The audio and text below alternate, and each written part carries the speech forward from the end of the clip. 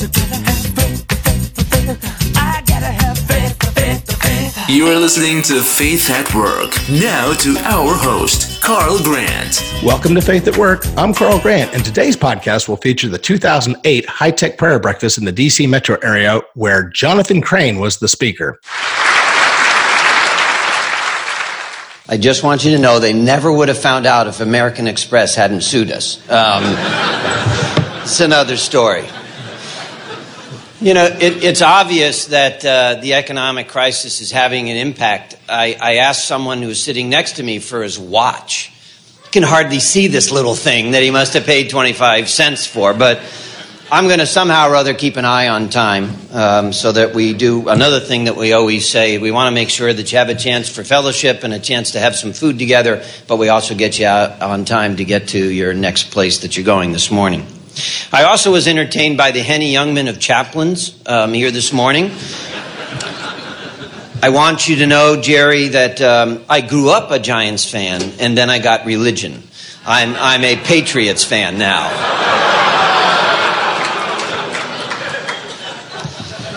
Oh, that went well.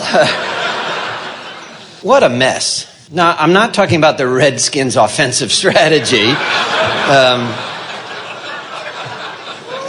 Okay, it's obvious there may be some Redskins fans in the room, some closet fans perhaps. But of course, I'm not talking about the Redskins at all. We've had enough of their sport at their expense. I really am talking about the mess in the marketplace right now. And if we look at the financial state of affairs that we find ourselves in today, it's just nothing short of amazing.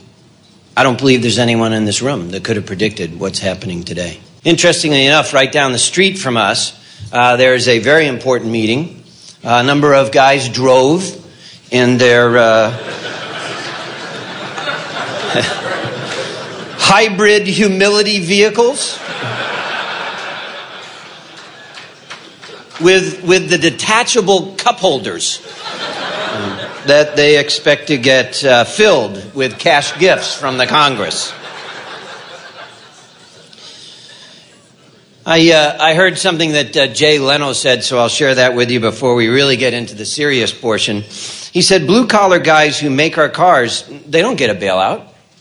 But the white-collar guys on Wall Street, they get the bailout. You know what I think we should do? I think they should work together. I think the guys in Detroit should keep making the cars, and the guys on Wall Street should be making the license plates. Oh, yeah. Well, and on Wall Street, if you've visited there recently, that big brass bull that used to be right there as a symbol of Wall Street, it's gone. Now they have a statue of Sisyphus. If, you know, again, those of you who are too long from sixth grade in mythology, that's the poor slob who for eternity had to push a rock up a hill, never quite getting there to have this rock just tumble down and just to repeat that effort. And so I keep thinking of that. 800 up one day, 600 down the next, 700. I mean, this bear market bounce could drive us all mad. You know what it's doing to us? It's ruining our trust. It's ruining our trust in government, in our financial institutions, and even the economic viability of a deeply in debt America. We've been shaken to the core by a global plunge in stability, and the media manages to tell us every day when we wake up how depressing, and I will use that word, it is getting. We're piling up massive debts for future generations in order to kickstart today's economic engine to maintain our lifestyle today. One quick investment hint I would give you, invest in Rosetta Stone. You see, we're all going to have to learn to speak Chinese, Hindi, Portuguese, Arabic, so that we can converse with those that are going to be the new owners of the Plymouth Rock. And once again, we've been betrayed by greed. Trumping, and I do use that verb, it's a very interesting verb to use here. We've been betrayed by greed, and it's won out over sound business practices. Fame, fortune, they've all been put on steroids. Even the inventions of Sarbanes-Oxley and other inventions of the lawmakers have been unable to really put greed back into the box. And don't be so smug. It's not the other guys that have caused this. We too have been a part of this. We all have. As we've looked at our homes, as they lost their relevance to value, we used them as personal piggy banks. We encouraged our investment brokers to really run that risk a little bit higher. We all have complicity in where we are today. Irrational exuberance abounds. There's a gentleman, John Ortberg, he's the pastor of the Menlo Park Church in California, wrote a book just recently. It all goes back in the box. And here's what he says. He says, many Americans have come to believe that their ability to experience happiness is directly associated with the contents of this little container. Mine's a lot littler recently, but that's where our focus has been. And what he wants to say is that contentment does not come when we acquire enough, because it's never enough. More is always required. Contentment must be a product of the way we think. It's a way of having a spiritual well-being dictated by something far more dependable than how much cash is in our bank account. Folks, it's time for a rethink as a country and as individuals. Something is sorely missing in our society, in our companies, and in our souls. I believe we need God. We have gotten ourselves into this mess all on our own. We have pushed God out of our classrooms, our courtrooms, our companies, and today there's even a very active effort to take In God We Trust off our money. My sense is we need to call in a higher authority than Hank Paulson. God promises in the Bible, the book of his word, in Psalm 50, verse 15, he says, call upon me in the day of trouble. I will deliver you, and you will glorify me. These are tough times that we are facing. And we should not be planning to fight this personal or national economic battle without a plan, without reinforcements, without good armor, or an assurance of victory. That sounds familiar. You know, we've been kind of watching that movie of late, and I'm sorry for the political commentary, but it seemed apropos. Further in Psalm 60, verses 11 and 12, King David is pleading for God's intervention. He says, give us help from trouble. And here's the part that I focus on. For the help of man is useless, or sometimes translated worthless. Through God, we will do valiantly. Now, I can already see some of your eyes starting to roll. Could be the time of the morning. I'm guessing it's not the speaker. And I also can hear those little ear flaps starting to descend as we start to talk about God. But I want you to know, I wouldn't make this suggestion this morning unless I've seen it work so effectively. Not too long ago, by the way, and not too far from where we're sitting today. Irrational exuberance, the collapsing of financial markets, and the punishing consequences are not new. Greed broke out of its harness and wreaked havoc just 6 short years ago, just down the road in Ashburn, by the way of Clinton, Mississippi. It was 2002 when WorldCon, as it was not too affectionately renamed, managed to destroy $180 billion of shareholder wealth. A dubious record held until recently. Finally, somebody beat us, and Lehman took us out at $630 billion. $50 billion of imaginary goodwill was just written right off the books. And there was $11 billion of fraud, misreported revenue. And 55,000 people lost their jobs. WorldCon was called a criminal enterprise by the chief counsel of Verizon. Racketeering charges were leveled against WorldCon by AT&T. We were the Al Capones of telecom. The employees were left to watch the key officers of the company do the perp walk on the nightly news. But WorldCom, like many other internet and telecom companies and businesses, were valued in the billions, but were actually worth pennies. Do you remember back at the end of the internet bubble, a company called Akamai? Akamai did about $100 million at the time. It was valued at a value much greater than General Motors. Can you imagine that? Of course, Akamai's fallen on some hard times, done much better recently. I think it's still worth more than General Motors, but I think that's the tallest pygmy syndrome. Enron, Tyco, Adelphia, etc. They were all part of this era not too long ago. Business accounting handcuffs, called Sarbanes-Oxley, or SOX for short, were invented to prevent these kinds of excesses. Remember that? We invested a lot of money in legislating corporate morality.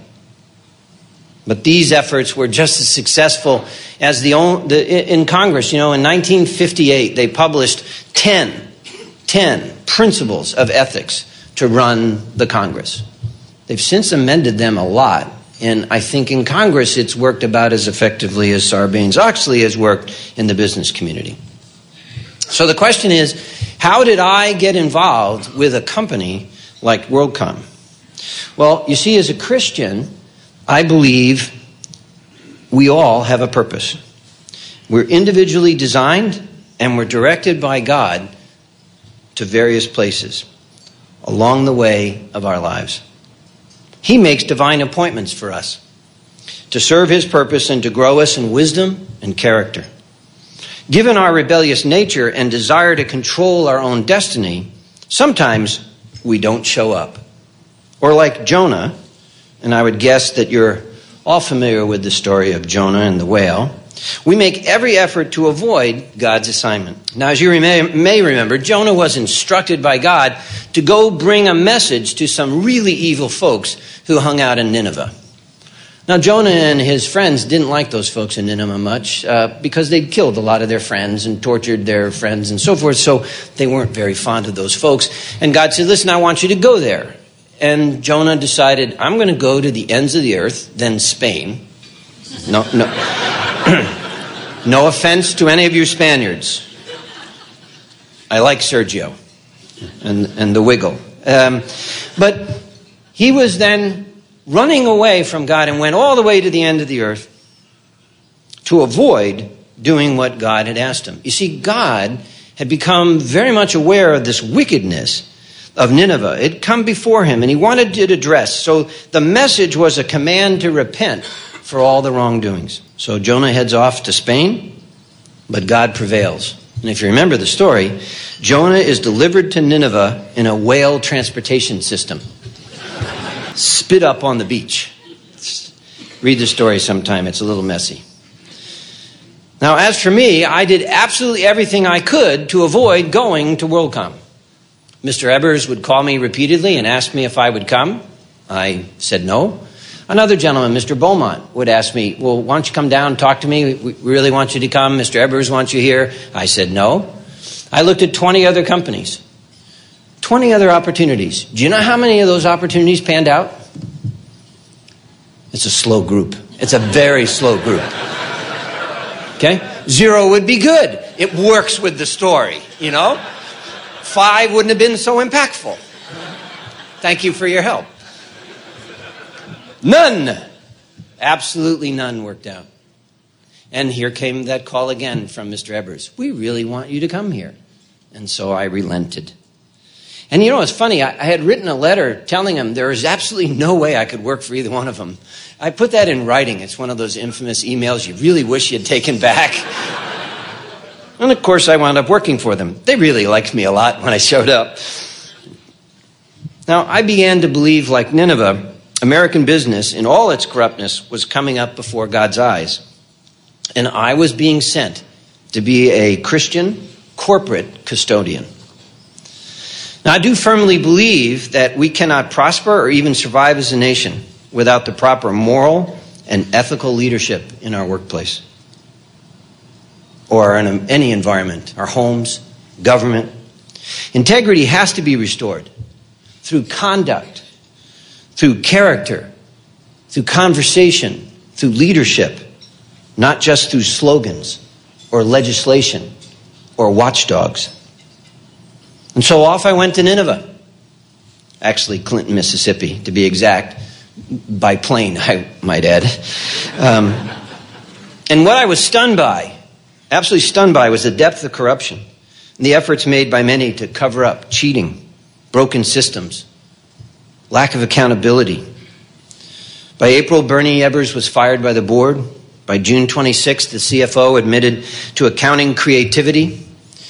And 30 days later, we were in the biggest bankruptcy ever in the United States and the biggest fraud, $11 billion. It was an interesting time for me. My friend, Mr. Beaumont, conspired to fire me with a command showdown that he called for Sunday morning. He, knowing full well I would refuse to attend, I think he concocted the idea while he was watching Chariots of Fire. That was the only way I could think, what were you thinking? But I knew he was slightly irked with me because I had just recently canceled all of the business events that were being held at his personal ranch, and I know that didn't make him very happy. But anyhow, it didn't take very long for the board, the CEO of the company then, the creditor committee, and et cetera, to reinstate me, and I got a license to be the new sheriff in town. And Mr. Beaumont hastily departed to his ranch. Now, this was a very stressful time for me. That's why I want to share it with you, because in these times, I turned to prayer for guidance and the Bible for wisdom. I just wanted to show you one of my props. I didn't wear it out just for the event today. This is a Bible that I actually took with me to my time in WorldCom. And as you can see, it got really dog-eared. Part of the reason is I'm so cheap, I was unwilling to buy a hardcover. Props sometimes work. Zero's a lot better, though. Yeah. Thank you for the help, Bob. But anyhow, I turned to prayer and for my guidance and the Bible for wisdom. And it turns out that the king-to-be, David, in his personal conflicts with the then king, Saul, had encountered similar challenges that I saw. And so he set down his wisdom in Psalm 37. He said this, he said, "Do not fret because of evildoers. Commit your way to the Lord and trust in him." I could be supremely confident, remembering who sent me into this battle. I could maintain my optimism and confidence. All problems can be resolved, never whining, always winning. I could be confident because in verse 23 it says, "If the Lord delights in a man's way, he makes his steps firm. And though he stumble, he will not fall, for the Lord upholds him with his hand." And then here's the thing that just gave me great hope. It said that lastly, God will make your righteousness, if you carry it into companies like WorldCom, he will make your righteousness shine like the dawn, the justice of your cause like the noonday sun. And I thought about that as we turned over the rocks at WorldCom. And like those little armadillo bugs that scurry out as the light hits them, we saw a lot of people running from that company. The wrongdoers ran for cover. We fired 1,100 salespeople, VPs, senior VPs, and directors. We replaced nearly the entire financial management team. We hired a great new CEO, Michael Capellas, who brought the motto, "Do the right thing because it is the right thing to do." We trained 50,000 people in ethics. Not one large customer was lost to us as we focused on those that had given us the business and the trust. And by July 2004, we relisted MCIP on the NASDAQ. Financial integrity intact. We had a great team of people who were committed to restore MCI to greatness. And in 2006, we sold that refurbished asset to Verizon, the very company that accused us of being a criminal enterprise. You see, when we see what God wants to do, nothing is impossible. I have a slogan that we used in a church in Atlanta. It said, "Attempt something so great for God, it is doomed to failure unless God be in it. And you know what? That experience gives me hope for this situation today. Let's infiltrate the financial services companies and other challenged corporations with leaders who are committed to integrity throughout all business operations. You cannot tell me someone didn't question the toxic nature of those loans. Where were the defenders of doing the right thing? Now, one last note on this piece of history that I would share with you is that in the last job I had, I was called the Chief Strategy Officer. That was my role at MCI. And my primary focus was assisting us in building partnerships with companies that could help us restore our credibility. For me, personally, the most strategic partnership I've had, other than that of my wife, Susan, for the last 39 years, is with my Lord and Savior, Jesus Christ, with whom I could not have endured these kinds of working conditions. And my personal verse that I've carried with me reflects this relationship. For those of you who are readers, it's Philippians 4:13. I can do all things through him who gives me strength. Our relationship has been long-lasting. It's been tested often. It's been hardened by trials and tribulations. Not necessarily an easy road, but his constant encouragement, love, and protection pulls me through every time. It was formed at the age of 12 when I turned to God, asking him to help me upon the death of my father. He took my best friend in the world when I was 12 years old. I desperately needed a stand-in role model. And God and his son, Jesus Christ, have done that, and I've never been disappointed. As with any partnership, there are benefits and expectation. I have to say, being on God's side in any battle raises the likelihood of success. I've been forgiven for all my wrongdoings, my sins, by the sacrificial death of Jesus Christ on the cross. And I've been granted eternal life with God in heaven upon my death. Now, the expectations of my partner, there are some. I must live a life that honors God. It's not a secret as to what we're to do. The expectations of us aren't a secret. They're again in the book that I held up earlier. They're well spelled out. I have an example in a prophet who lived many, many years ago. His name was Micah.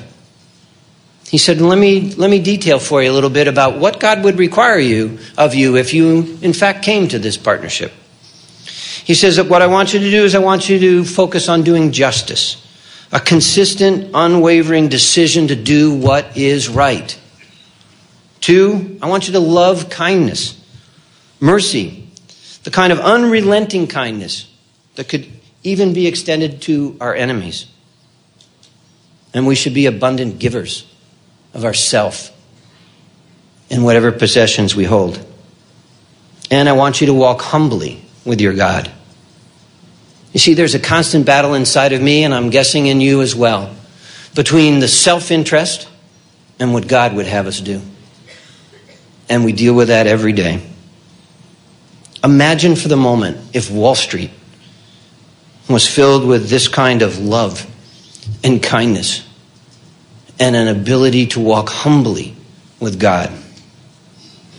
Now, the benefits of such a relationship with Jesus Christ in this true partnership, well, I have to say to you, isn't eternal life and a relationship with the creator of the universe enough? You can say yes now. That would be helpful. No. There's too many of you been watching Oprah and all those giveaway shows that she has. We want more. See, we want more than just eternal life and an intimate relationship with the person that created all of this. No, I want more. Okay, I'll give you more. There's a great book just written by Chuck Swindoll, and it talks about a life well lived. And in it, he attempts to list 6 more, if the first 2 weren't enough, 6 more things that would be a benefit to you if you would form this partnership with Jesus Christ. The first is a sustained cultivation of exemplary character. Now, you know I didn't write that. There's way too many of you laughing and nodding your heads. That's cruel. If you strive to act justly, if you love mercy and walk humbly every day, your character muscles will grow. People will be drawn to you and want to know how to get what you have. In a recent American management study, 1,500 managers were asked, what are the values and personal traits you look for and admire in your supervisors? Number one answer, far and away, integrity, followed very closely by trustworthy. The second thing about this life well lived that benefit you could have is a continued relief of a clear conscience. You get to sleep well. Although I didn't sleep all that well last night, getting ready for today. People kept me out late last night, all those parties. And I'm just kidding. You get to sleep well. There are no inner conflicts, and the ones that you do encounter are dealt with. There's a partner in this process, and he helps you solve those problems that are tearing you up inside. There's an absolute peace found in the belief in an absolute system of right and wrong. Gray is not a color in God's crayon box. The personal delight of intimacy with the Almighty. I'm not going to put any more color on that. The personal delight of intimacy with the Almighty. The fourth, the high privilege of being a mentor. I've been privileged by this. It's an awesome opportunity. Become a trusted counselor, a personal coach, a guide. Being authentic, reliable, consistent. A chance to play a significant role in shaping another's life. Your son, your daughter, a friend, a business associate. Mentors are typically chosen based upon observation of character and conduct. The fifth is the crowning reward of finishing well. For someone as old as I am, that's appealing. I'm a little closer to that time than some of you young faces here today. But I don't care where you are standing today. The remaining years, hours, or in some cases minutes, spent committed to doing what your Creator would ask of us to do, changes everything. And lastly, a priceless, lingering legacy for those we love.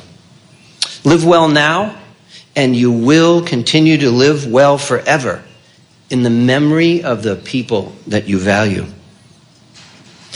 Patrick Morley had a quote. He said, the survey of older businessmen's regrets. That's his little study he did. Older businessmen's regrets. What do you think the top of their list was? I was so busy trying to improve my family's standard of living that before I knew it, my kids were gone. And I never got to know them. And they are too busy for me now. Proverbs 13:22 says, a good man leaves an inheritance to his children's children. Psalms 112:2 says, his descendants will be mighty on earth. The generation of the upright will be blessed. Wealth and riches will be in his house, and his righteousness endures forever. Maybe you'll even be privileged to receive an email from your son or daughter, like the one my wife and I recently received from my youngest son. Now, I share this with you not to brag, but to share it with you with the idea of possibilities. What would it be like getting a note from your son like this? There were a lot more to it in the beginning, but I'll take it in the middle. It says, in the host of ways that you provide us, whether financially or emotionally, I think the best thing you could have given to Nicole, his wife, and me is the example of your unwavering devotion to Christ and to each other. In 39 years, through the rough and the calm, you have refused to succumb to the besetting problems and issues that tear families apart, and in turn, refuse to forfeit your covenant before God in marriage. And as a relatively new husband, green to the wear and tear years that can dissolve a union, I commend you. Having stable parents who value devotion to Christ is not something that a lot of children can boast of. I'm eternally grateful for all that you have given me, instilled in me, and continue to model for me. Thank you for your unassailable, unwavering support for me these 27 years. I am truly blessed and gracious to God for granting me you as my parents. How'd you like to get that letter? That alone would motivate me. So, my question to you this morning as we wrap up: what's keeping you from having a personal relationship with Jesus Christ? The times are challenging enough. The situations that we find ourselves should be motivating us. We're in probably the most suffocatingly difficult times we've witnessed in a while. Wouldn't this be a good time to redirect your priorities, your values, and direction of your life? You can ask Jesus Christ into your life today, right here as you sit, by admitting that you need him as your personal Savior, asking for forgiveness for all that you have done that has grieved God's heart. You can commit to be obedient to God's will for you. And if you do this sincerely, you have started on an awesome journey as a new Christian. And there are many men and women in this room this morning who have surrendered their lives to Christ already. They would dearly love to share their life experiences with you as to how Christ has made all the difference in their lives and to help you begin your journey. Do you desire to have a life well lived? Do you desire to leave a long-lasting legacy to your children, to your spouse, to your friends, to all that know you? You could be used mightily to slay dragons like WorldCom. Or you could be assisting a poor family through these difficult times. It's been said, we make a living by what we get. We make a life by what we give. God bless you all. Thank you for listening to this edition of Faith at Work. We hope you enjoyed it. I'm Carl Grant. Please follow us on Facebook at www.facebook.com/Faith at Work Radio. And for more information on the High Tech Prayer Breakfast, please visit www.hightechprayerbreakfast.org. You have been listening to Faith at Work with Carl Grant.